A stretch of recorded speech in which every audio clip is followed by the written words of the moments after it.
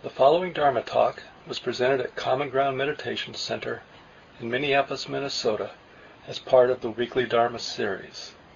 The speaker is Mark Nunberg, guiding teacher at Common Ground. Hello everyone, welcome. So tonight is the continuation of a series of talks on the Four Noble Truths, and I should say it's February 28th. And I've been talking most recently about the Third Noble Truth, and tonight I'll start talking about the Fourth Noble Truth. And it's useful that we keep reminding ourselves that the teachings that the Buddha offered and that we continue to use today, they're really meant to be pragmatic. So the idea isn't to somehow memorize these concepts, but to understand them or to apply them to help us illuminate the mind, like to see more clearly what our experience is. Again, not in terms of even grouping or analyzing the experience, but really the concepts are useful to move beyond our normal filters. Like I used tonight the concept of Dhamma in the instructions during the guided sit. And now we could have easily, maybe some of you did at times at least, spend our time sitting thinking about what is Dhamma? And the whole idea of a Buddhist concept is a concept that turns the mind toward a direct or immediate experience with things as they are. So clearly we use thinking. We don't want to just somehow unplug the part of the mind that thinks. We wouldn't be very effective in the world. But what we're trying to do is cultivate a particular skill with our thinking. So we're cultivating thinking that turns the mind toward Dhamma, which we usually translate as the way things are. So that kind of thought is different than the kind of thought that leads towards more thought or proliferation. So some thoughts lead to more thoughts, thinking, that sort of train of associations. And some thoughts lead to the experience or a waking up to things as they are, waking up to Dhamma. And again, it doesn't matter what we wake up to. We can see breath as Dhamma, a sound as Dhamma, a thought or mood as Dhamma. Everything, anything that can be known, can be seen or known or understood to be Dhamma, the way it is. And I know it sounds a little bit like we're just sort of creating, we use this word, a new foreign word for some of you at least, Dhamma, and then it's like, there's something special or magical that we need to discover. But it's not so much something we discover, it's that in learning to turn our mind in this particular way, or to open in this particular way, we abandon something. We abandon our fixation on our concepts and thoughts, our identification with our thoughts. That's what's profound about this. It's not what we see. It's not that Dhamma is so special. It's what's not there that's so special, or what's abandoned that's so special. And this last few minutes that I've been talking, it's really about the third and fourth noble truth. But I'll spend a few minutes just doing some review. So the Buddha, after his deep insight, he wanted to formulate a way of talking about what happened to him, what understanding arose for him, in a way that would actually trigger that same sort of awakening or insight in other people. And he saw that the biggest problem was that we human beings are very much devoted to seeking pleasant experience and avoiding unpleasant experience. And in fact, our whole mind and life is really wrapped up around that activity of seeking pleasant experience and avoiding unpleasant experience. So the Buddha created a set of concepts. He calls them the Four Noble Truths.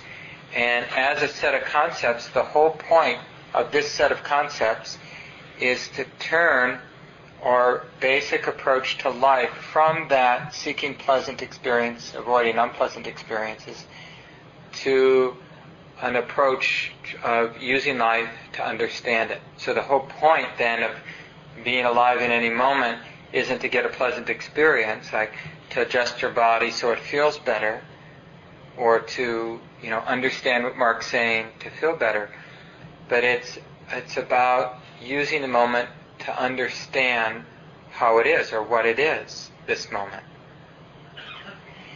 And that's very different. It may not seem so different, but it's really different than having a sense, I'm Mark, who has a set of desires or preferences, and I'm out trying to fulfill those desires and preferences and avoid the things that I don't like.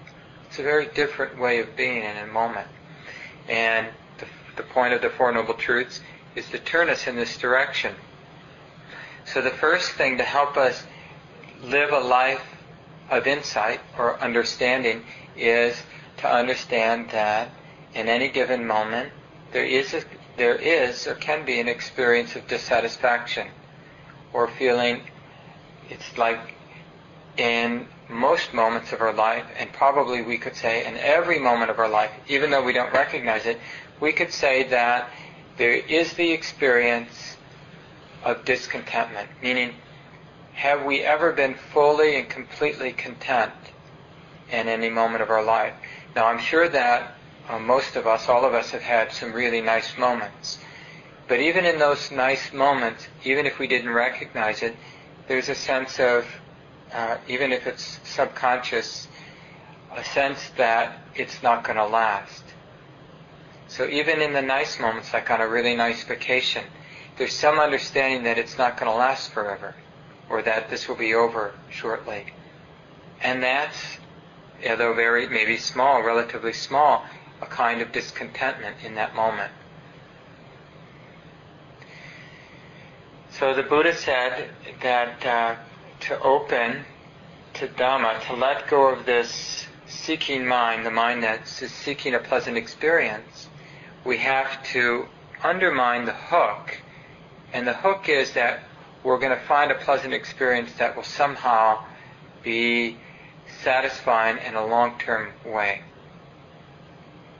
So what he asks us to do is to notice as we live our life, both in our formal sitting practice, of course, but even more importantly as we're living our life, just to be attuned to dukkha. That's the Pali word for this experience of unsatisfactoriness, whether it's just a subtle kind of dis-ease in the heart, or even a more profound, strong feeling of anxiety, or uncertainty, or vulnerability, or irritation, or boredom, or loneliness, longing. We could generate probably hundreds of words that are different flavors of dukkha, things that are very strong and clear, and then all the very subtle forms of dukkha. Just a subtle restlessness can be a kind of dukkha, of unsatisfactoriness. So the Buddha here and understand that this experience is relevant, because that's a very different approach. The way we're conditioned, the deep habit, is to just try to fix it.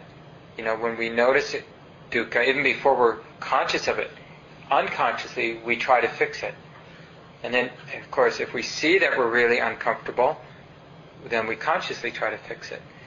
But the Buddha is saying, don't do that. Instead, recognize that this experience of unsatisfactoriness, uneasiness, is relevant, and it's to be understood, not fixed. It's to be woken up to, or received, or open to. So it's a different approach. And then that deepening of awareness that allows us to open to dukkha then reveals the cause of dukkha. Like how, in this moment, does the feeling or experience of being unsettled, irritated, lonely, how does it arise here in this moment? Not like in terms of the circumstances, well, he left me or she left me, so therefore I'm lonely. But the feeling of loneliness right now is arising here. And so how does it arise? What are the conditions that make this arising possible? This experience of being burdened by loneliness. How is it that that arises? So this is the second noble truth, is this reflection on how it is that the heart suffers, feels burdened, feels weighed down or discontent. And as we get clearer about that, just by seeing things as they are, just being interested, basically not being distracted. That's the whole point. Not being distracted by trying to fix this yucky feeling, but instead living this other kind of life, which is trying to understand it. And the way we understand it is by training the mind to be clear, to be open, to be receptive, non-judging, non-reacting. That's just our mindfulness practice. And then what I started to talk about last week is the experience of cessation. Now this is an unusual experience, at least in a very clear, when it's very clear. But it probably has happened to all of us many, many times, but not necessarily happened to you in a way that you really understood what was happening. But the experience of cessation is when the mind is awake and clear, and so there's some experience of dissatisfaction or discontentment in the moment, and the mind isn't reacting in its normal way, which is to try to fix it. So it's really steady and awake, and it's seeing that discontentment, and it's seeing how it arises, and it abandons that. It actually lets go of the not liking of whatever the pain is. So maybe there's some loneliness, and we see, the heart feels burdened by the loneliness, but we see it isn't the loneliness, it's really the not liking of the loneliness that sets something in motion that we call suffering. That activity of suffering is not just the loneliness, it's the not liking of it, or the thinking that it shouldn't be this way, or that I should fix it. It's that way of relating to the experience of loneliness that creates the experience of suffering. So that way of relating can be abandoned. And that's what we talked about the last couple of weeks. And that abandoning of that is the experience of release. The heart in that moment, whether we're awake or not, experiences the release of having to fix loneliness, not liking loneliness. And the thing about loneliness without reactivity, and you can just imagine any common way your mind gets afflicted. So just substitute a different word for loneliness. So maybe your tendency of your mind is to get angry, or to be bored in life, or to always want something new, or whatever it is. So what is that experience without identification, without attachment? What is that experience? Well, like any experience, it's movement. All experience arises and passes, as it's often said in the Buddhist tradition. All things come and go. But what that means viscerally or directly in our experience is that there's movement. Loneliness is movement. Irritation is movement. Anger is movement. Craving is movement. It only turns into suffering when that movement gets some friction. The mind relates to it in a way that creates friction. And it's through the process of attachment or identification that the mind can turn any experience into suffering. Because the mind, in some almost magical way, tries to resist something that can't be resisted, which is that things come and go. It tries to take a hold of something. So when we're lonely, we try to take a hold of the idea, that it shouldn't be this way, or the idea that maybe I can do this and it will change. But we're sort of not letting life just be what it is, but the mind is putting a squeeze on things. And we call that suffering, or stress, or feeling burdened, or feeling entangled. But it hurts. That's the bottom line. It hurts. So the experience of cessation is when, in any moment, the heart or mind isn't relating to experience in a way that puts a squeeze on it. And experience, any experience, whether it's a physical experience or a mental experience, if the mind isn't reacting to it then the experience is actually experienced as it is. This is Dhamma, which is movement. It's flow or flux. It isn't a thing, it isn't a noun. It's activity or a movement. And this is something that, of course, it doesn't do much. It does a little good maybe to understand what I'm saying as a concept. But what's really important is to get interested in what I'm saying so that right now and throughout your life, you start to look at experience in this way. Like being interested in all the different flavors of dukkha that arise throughout your day, and then especially in your sitting practice when the mind tends to be a little bit more calm and clear, and to then, instead of taking our normal route, which is trying to fix the discomfort, we take the Four Noble Truths route. Well, this is interesting. This should be understood, this discomfort. And then we look at the activity of being uncomfortable and how it arises. And we abandon the supporting cause for that experience of discomfort, that agitation. We abandon it. And then we notice a moment of release or cessation. And so the connection between the third noble truth, which is cessation, is just the same word as nibbana or nirvana, right? So all enlightenment is a moment of seeing the mind, knowing the mind, or realizing the mind that has no resistance. Is putting up no resistance, no attachment, no identification to things as they are in that moment. That's it. So it's actually very simple. It's not so easy to do because we're so in the habit of wanting to be in the driver's seat with our life, wanting to control our experience one way or another, manage it, to pick and choose the parts of the moment we like and ignore, push away the parts of the moment we don't like. Fix the parts that are bad, hold on to the parts that are good. So we're always in this position of managing and controlling. So it's not so easy to have that moment of cessation. And then even when it does arise, it's not so easy to be really clear, to really realize it with a real bright, clear mind, to really see it in wakefulness, not to sort of have it happen, but not to understand it because we're not really conscious when it happens. And the way that third noble truth connects with the fourth noble truth in the formulation the Buddha had is that when the mind or heart in any given moment is free of any resistance, so that's a moment of cessation or nibbana, so in that moment of cessation, then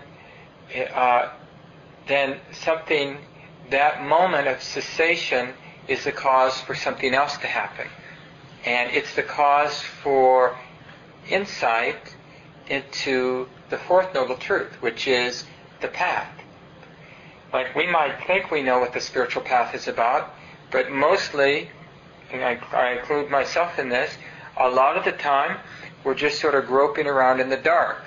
It's like we may have some sense like, don't go in the direction of hatred. Don't go in the direction of craving.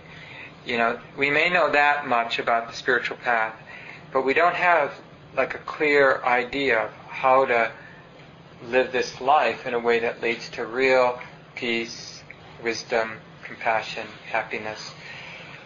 But in a moment of cessation, the moment is free of self-centered fear and craving, and it's free of any kind of resistance, right? That's the definition of cessation. It's the ceasing of any resistance in the mind. And so in that moment, the mind is clear, and then in that clarity, an understanding arises, which is a deepening of understanding of how to live, like what the path is that helps to sustain this insight. Because those insights are really fleeting. They arise, there's a moment of cessation, but it isn't long before the habit of trying to control, like trying to keep that nice experience, arises. And of course, trying to keep a moment of cessation isn't cessation. That's a moment of craving. And then we're back diluted. But that moment before, there was a little bit of clarity about how to live. And in a way, what's revealed in that brief moment of clarity is what the Buddha describes as the Eightfold Path. Now, what really arises is just an intuitive, or you know the word grokking from, I think it's Stranger in a Strange Land. Some of you maybe read that like I did a long, long time ago. We kind of get how to live. Now, the Buddha just organized that insight into 8 steps. But it wasn't like that, you could organize it a number of different ways. He just organized it in a way that would be easy for people to remember.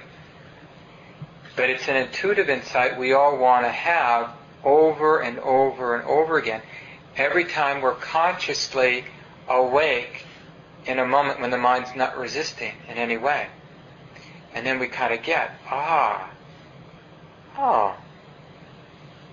it's sort of like we understand, it's possible to be a happy human being, even with kids. Even with a job that, where the boss has a lot of emotional problems. Or living in a country that has a lot of emotional problems. Or whatever kind of predicament we might find ourselves in. That we really get that the path of happiness is available regardless of the circumstances. Because the path is really about how we relate to conditions. That's what gets revealed in the insight into the Fourth Noble Truth. It isn't about the particular genetics I have. It isn't about the particular circumstances of my life. It's about how I relate, how I train the mind to relate to those conditions. That's what's revealed. And so, with that revelation, a deepening of understanding of the path, then we go about living our life to whatever degree we can, more in accordance with what was revealed. So I want to talk about that a little bit tonight and also next week. Maybe spend 2 more weeks on the Four Noble Truths, or this week and then 1 more week on the Fourth Noble Truth, the Four Noble Truths.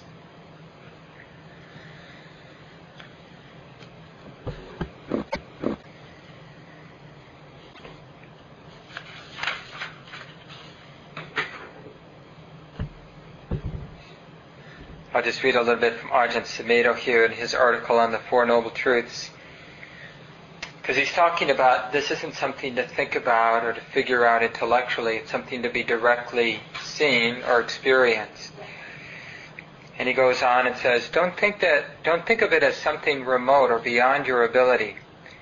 When we talk about Dhamma or truth, we say that it is here and now and something that we can see for ourselves. We can turn to it. We can incline toward the truth. We can pay attention to the way it is here and now, at this time and this place. That's mindfulness, being alert and bringing attention to the way it is. Through mindfulness, we investigate the sense of self, the sense of me and mine, my body, my feelings, my memories, my thoughts, my views, my opinions, my house, my car, and so on.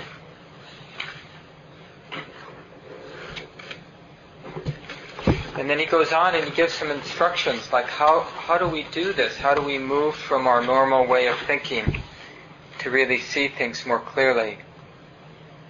And he talks about the path of cessation as a path of perfection. So there's a certain thing we're perfecting, but it's a very specific thing we're perfecting. It's not about perfecting the personality. It's not even about perfecting the concentration. It's really about perfecting an understanding, or the capacity to see things as they are. So this is what he says here. The path to the cessation of suffering is the path of perfection. Perfection can be a rather daunting word because we feel very imperfect. As personalities, we wonder how we can dare to even entertain the possibility of being perfect. Human perfection is something no one ever talks about, right? It's definitely not cool. Yeah, I went to Common Ground the other night. I'm practicing to be a perfect human being. It doesn't seem at all possible to think of perfection in regards to being human. But a fully enlightened being is a human being who has perfected life. Someone who has learned everything there is to learn through the basic law. All that is subject to arising is subject to ceasing. An enlightened person does not need to know everything about everything. It is only necessary to know and fully understand this law. So what that means is, all we have to do, the perfection we're seeking, is the capacity to see whatever's happening in the moment, including something as disturbing as being angry when we shouldn't be, or being needy when, quote unquote, we shouldn't be. So it just means seeing whatever's arising in the moment as it actually is, to see it not in terms of me or you, but to see things in terms of Dhamma, like it's just what it is. So it's that knowing without that knowing being confused by some story or interpretation. That's what it means. So there's a certain, I think it's appropriate to say, there's a certain training. We're going from ignorance. Ignorance means we're not able to see things or know things in that way, to non-ignorance. So you can call that a path of perfection, but it's definitely a path of training. From not seeing things clearly as they are to seeing things just as they are. And so this particular way of seeing things we call wisdom. In Buddhist practice, this is called seeing things wisely, or seeing things with wisdom.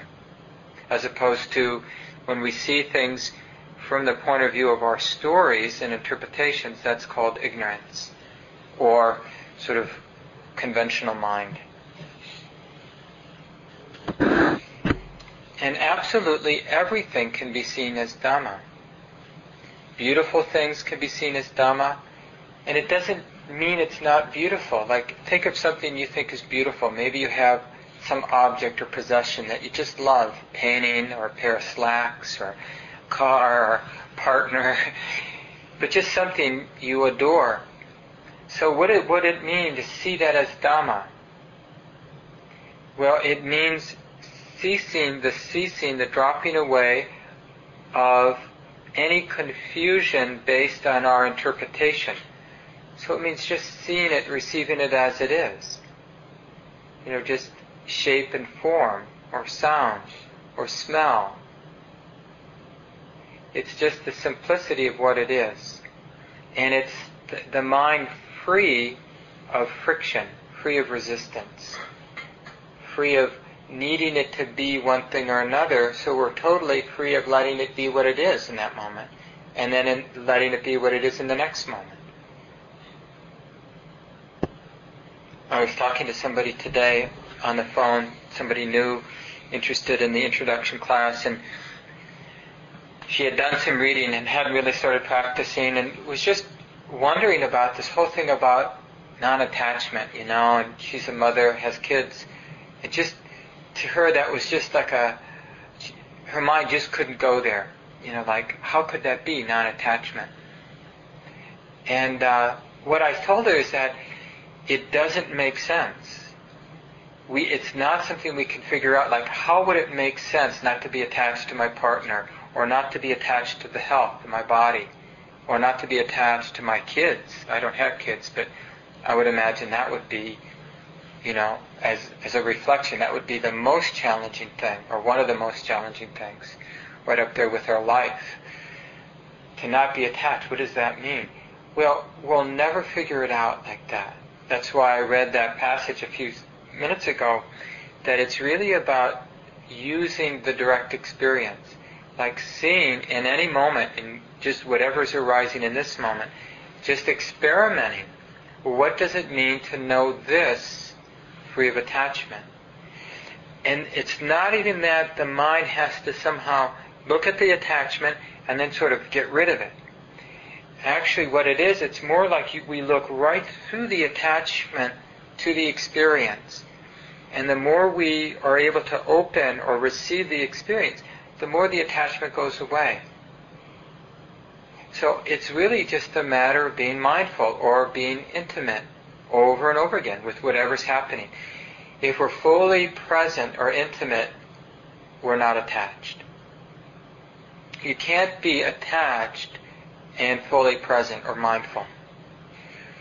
Because attachment requires delusion. It means that there's the part of the mind is spinning with its interpretation and then reacting to its own spinning. And if we're practicing seeing clearly or being completely open and undefended, letting things be, then that can't happen. You can't have both happening at the same time.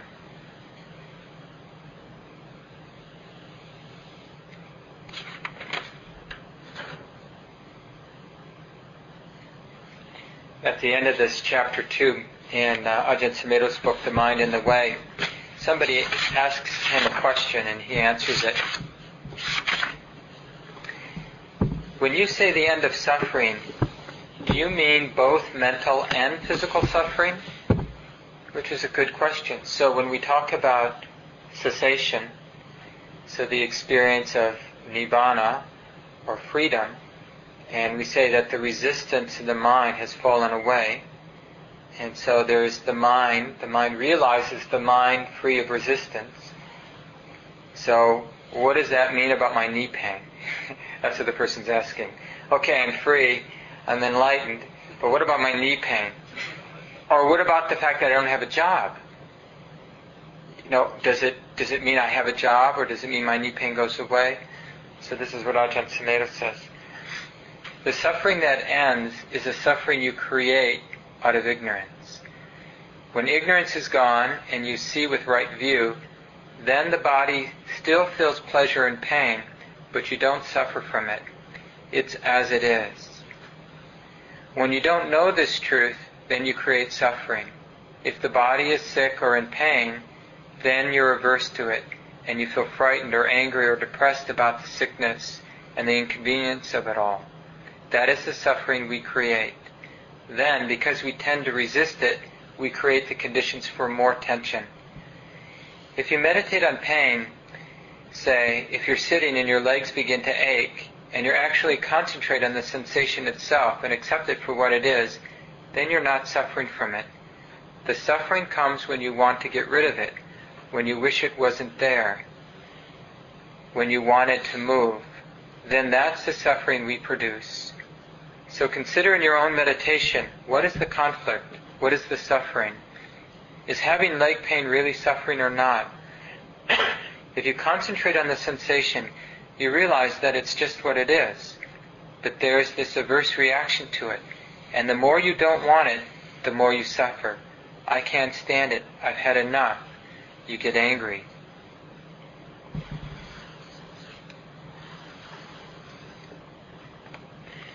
So this is the real kicker with this practice. This is why although it's simple, it's really challenging. Because to move from knowing dukkha to cessation, we have to open to the present moment as if it were forever. It can't be a strategy like I'll open to the pain in my knee, or open to this emotional pain, or the coolness in the room. I'll open to it because away. It doesn't work that way. It's actually a radical turning of the mind from this first view that I talked about to what right view is. So right view, which is the first part of the Fourth Noble Truth, is the path. Well, the first part of the path is wisdom, which includes right view and right intention, right thinking. And what is right view? Well, it's what we've been talking about, or I've been talking about tonight, which is seeing things as Dharma, seeing that things come and go and are not self. I mean, it's not personal, it's just the conditions being known. Just conditions being known. So that's a radical turning to get to that freedom, and it is real freedom. Ajahn Sumedho says, well, there's pain and there's pleasure, but there's no one who suffers. But actually, that's what's relevant. It doesn't matter if if there's still this intense sensation arising. What matters is there anybody who's suffering because of that intensity? It doesn't mean we have a job. It doesn't mean we're not going to die. It doesn't mean that there isn't loss. But it means that the mind isn't creating resistance to life as it is. And that is a very wholesome, healing, beautiful way of being. It's not like, sort of a grim, well, it's better to accept things than to resist things. It's not what the Buddha's teaching, It's like, well, it's even worse if you resist it, so you might as well accept that life is just bad and difficult, and then you die. There is a profound kind of freedom that allows us to live lives of happiness and compassion and generosity. But it really requires a training, learning to see Dhamma and learning to maintain this view of Dhamma, things as they are. In the next week I'll talk more about the other parts of the path, but I'll just say a few more words about right view and then open it up for discussion. So when we have this glimpse of the path, the first part of the glimpse, it arises as a package, as I mentioned, like an intuitive knowing. But one of the things that's real clear is this view that conditions, whatever, mental, physical condition, they're never more than what they are. It's like we really get that tendency to make them more than they are. The conditions are never more. A thought is never more than a thought. A judgment is never more than just that judgment. See, our judgments, with our conventional thinking, when we judge or when we react, it immediately gets put in a context, a story, about a guy called Mark, who wants this and doesn't want that. And it's within that story that the whole burden of life exists. Maintaining right view, seeing things as Dhamma, there is no story, and without the story, there's no place, there's no way to construct the experience of suffering. And so when we have that right view, then right aspiration or intention just flows out of it. So instead of greed and aversion and delusion, we have non-greed, which is renunciation or generosity. That is the emotion that's left when there's right view. So instead of neediness and craving, there's generosity and simplicity and contentment. Instead of aversion and fear, there's kindness and compassion. And it's not like the kindness and compassion and generosity, there's somebody there generating it. It's literally what's left when the force of greed and the force of fear and aversion have no fuel. There's nothing producing it. So this is the direction. This is what gets, we kind of get this, like this effortless compassion or effortless generosity. Just I like the word emotion because it signifies a movement. And so as long as we're alive, our life is a movement. And so instead of a movement to get what we want, to get away from what we don't want, it's a movement of generosity and kindness. That's all that's left.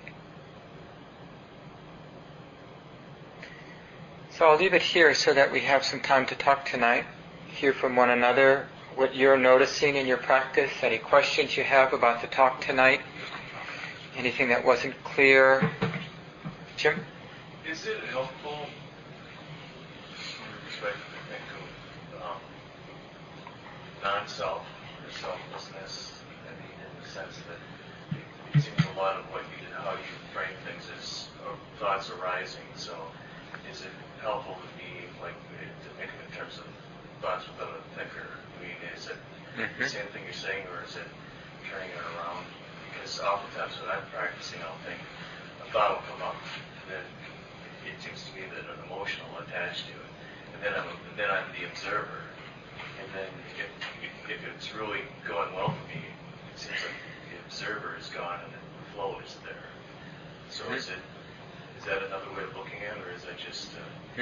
Yeah, if that concept, non-self, or anatta, that's the Pali word, if that actually helps support that kind of seeing things as Dhamma instead of seeing things from a self-centered point of view, then absolutely, yeah, and that's central. It's a central teaching.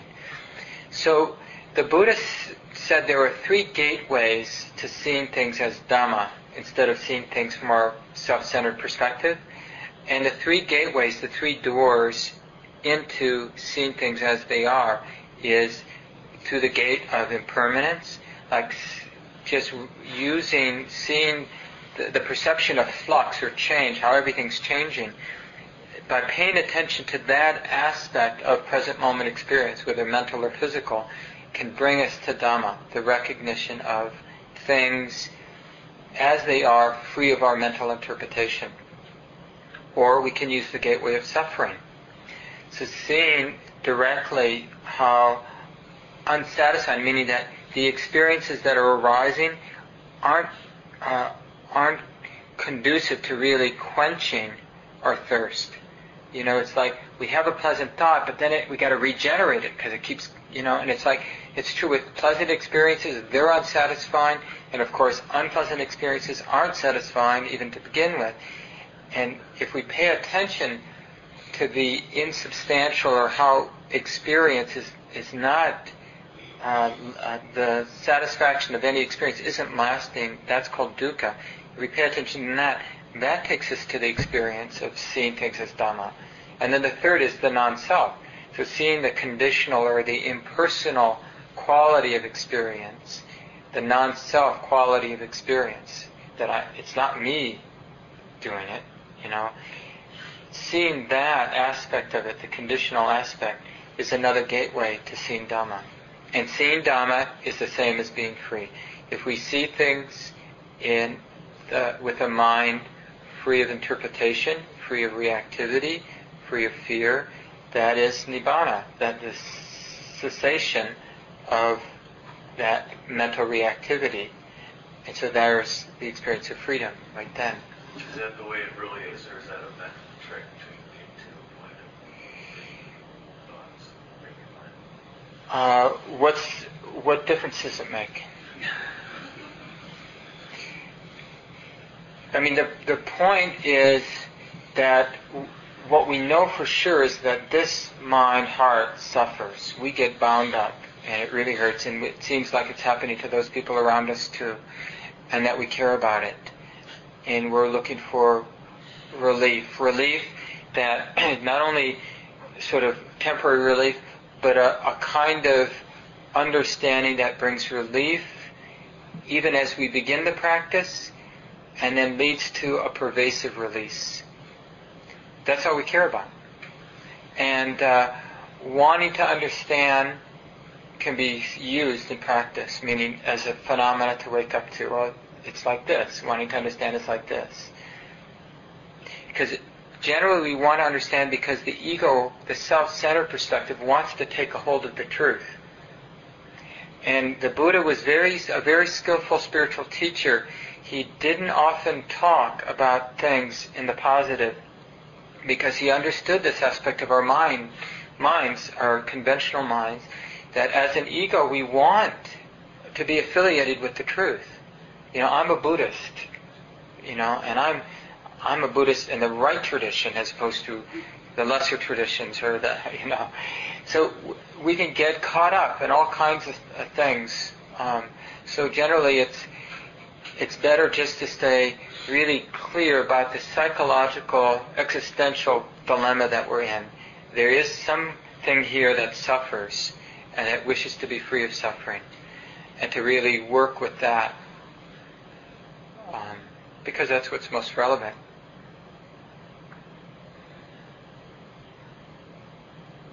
Other thoughts? Becca? I have a comment about physical pain. wish that I would have been practicing for many more years before I gave birth to my children, because maybe it would have helped me to get through some of that pain. But I have a hard time finding relief from suffering from physical pain. And, I mean, it sounds very simple to do what you said, to look at it and see it for what it is. But when you're in such intense pain for 24 hours, trying to give birth to a child, it's like you can't help but to push it away or try to push it away. And I could see myself pushing it away. So, I mean, I guess that maybe is the benefit of having practiced for a few years before having my kids, is that, I was able to see it. And I guess I don't know where I'm really going with this, but, I guess at some point you have to know where your limits are, I guess is what I'm trying to say. And get an epidural. Which is what I've been doing. But, I stuck with it for a good 24 hours. So, but I don't know. It was really, really tough. Yeah, I can't imagine. Yeah. So that's how we start, that's the nice thing about the sitting ritual, the basic meditation ritual, is that generally for most of us, some pain arises after a few minutes. And then, this isn't pain that's going to kill us, or pain like delivering birth. It's sort of ordinary pain. And if we're wise about how we set up our sitting ritual, we don't say we're going to sit for 2 hours. We start out with 20 minutes or 15 minutes or who knows, maybe less, depending on how our body is.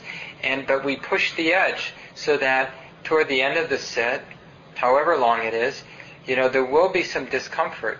And then that's relatively minor discomfort. Then we can practice with that. And we can really see, okay, here's the pain.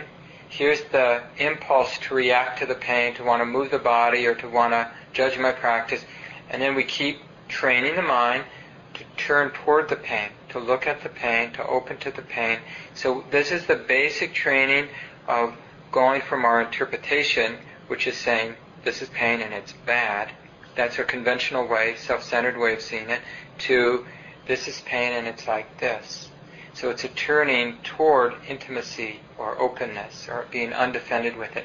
And we can learn profound lessons with relatively minor pain.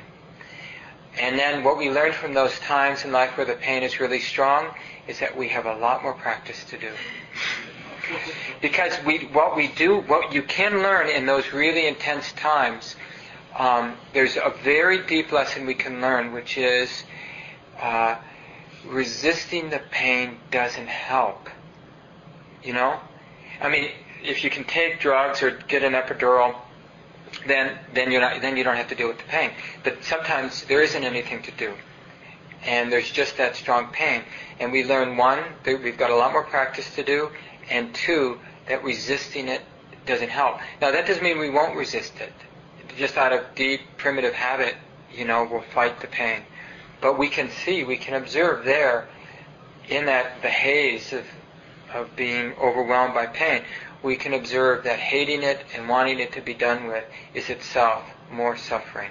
So there's the intensity of the pain, and then there's the mind that hates it or is overwhelmed by it. And both are very painful. Mm-hmm. That's my experience in the dentist's office, that when I was fighting that pain, I didn't think it was anything I came into my mind. I just thought when I relaxed, the pain, that it just reduced the amount of pain that I was feeling. But now I'm seeing that perhaps it was more that my mind was just getting to a place of acceptance and not waiting as much. No longer believing that it's just something that had to be over right now or I was going to die. And going to that place of the pain intensity definitely goes down. Yeah. I experience that on a regular basis with dentists. And so this is an experience that all of us can know, and it is very profound. Now the problem is that we don't generalize it. Like you can have that experience in the dentist, probably a lot of us have learned exactly, I forget your name again. Emil. Has had at the dentist. But we're not really awake to the profundity of what we're seeing there. Because if we get that at the dentist, then the obvious question is, why not always? I mean, if this works now, then maybe opening to emotional discomfort, emotional pain, physical pain at all times is the appropriate path. That's what we miss. And that's really the advantage of, having this package, this spiritual tradition that we are all kind of tapping into, is basically the tradition is grabbing us by the shoulders and saying, hey, there's a very pragmatic lesson that we all kind of know, and if you just wake up to it and sort of build your life around this basic principle, things will go a lot better for you. That's all. That's the path. It's taking something that is so obvious and commonsensical, which is resisting the way it is, doesn't make any sense. Accepting the way it is makes a lot of sense. I mean, really, that's it. I don't think anybody disagrees with that. But our habit energy certainly does, and so we need to illuminate that habit energy, and in seeing it over and over again, we can begin to transform it. Mm-hmm.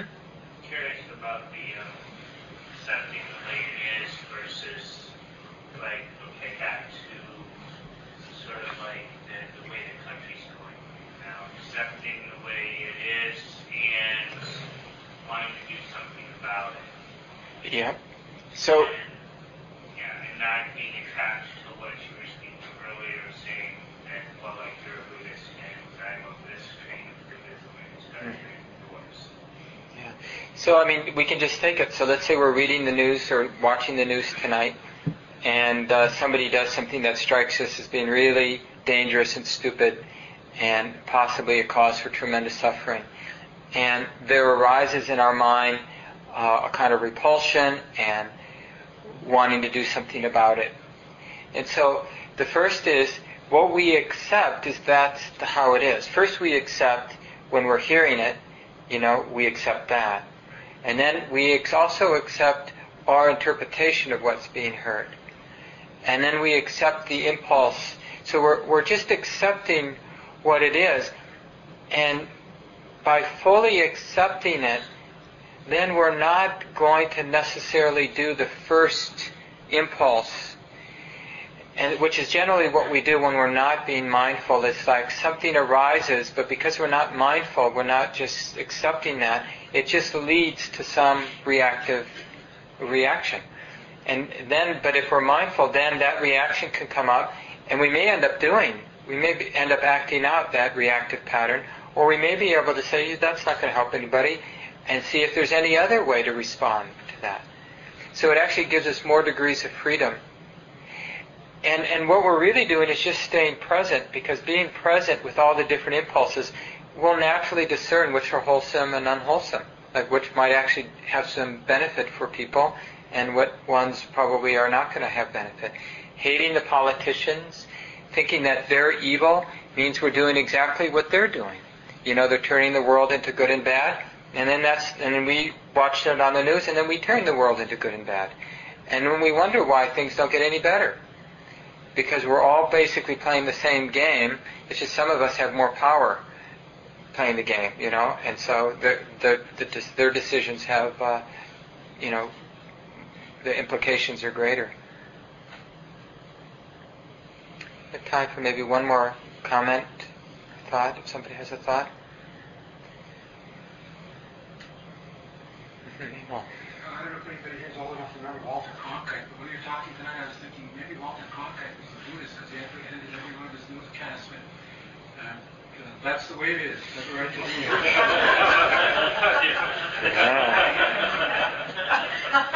I remember that too.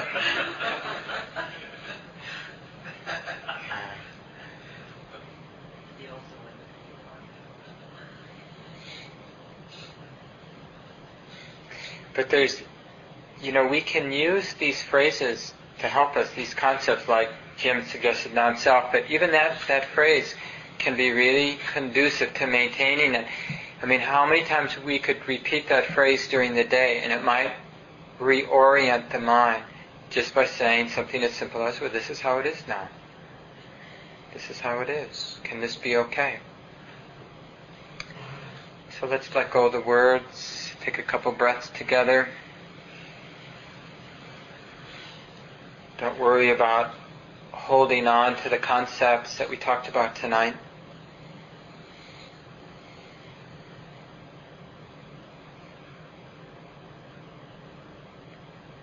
And we can generate our deepest, or remember our deepest aspiration.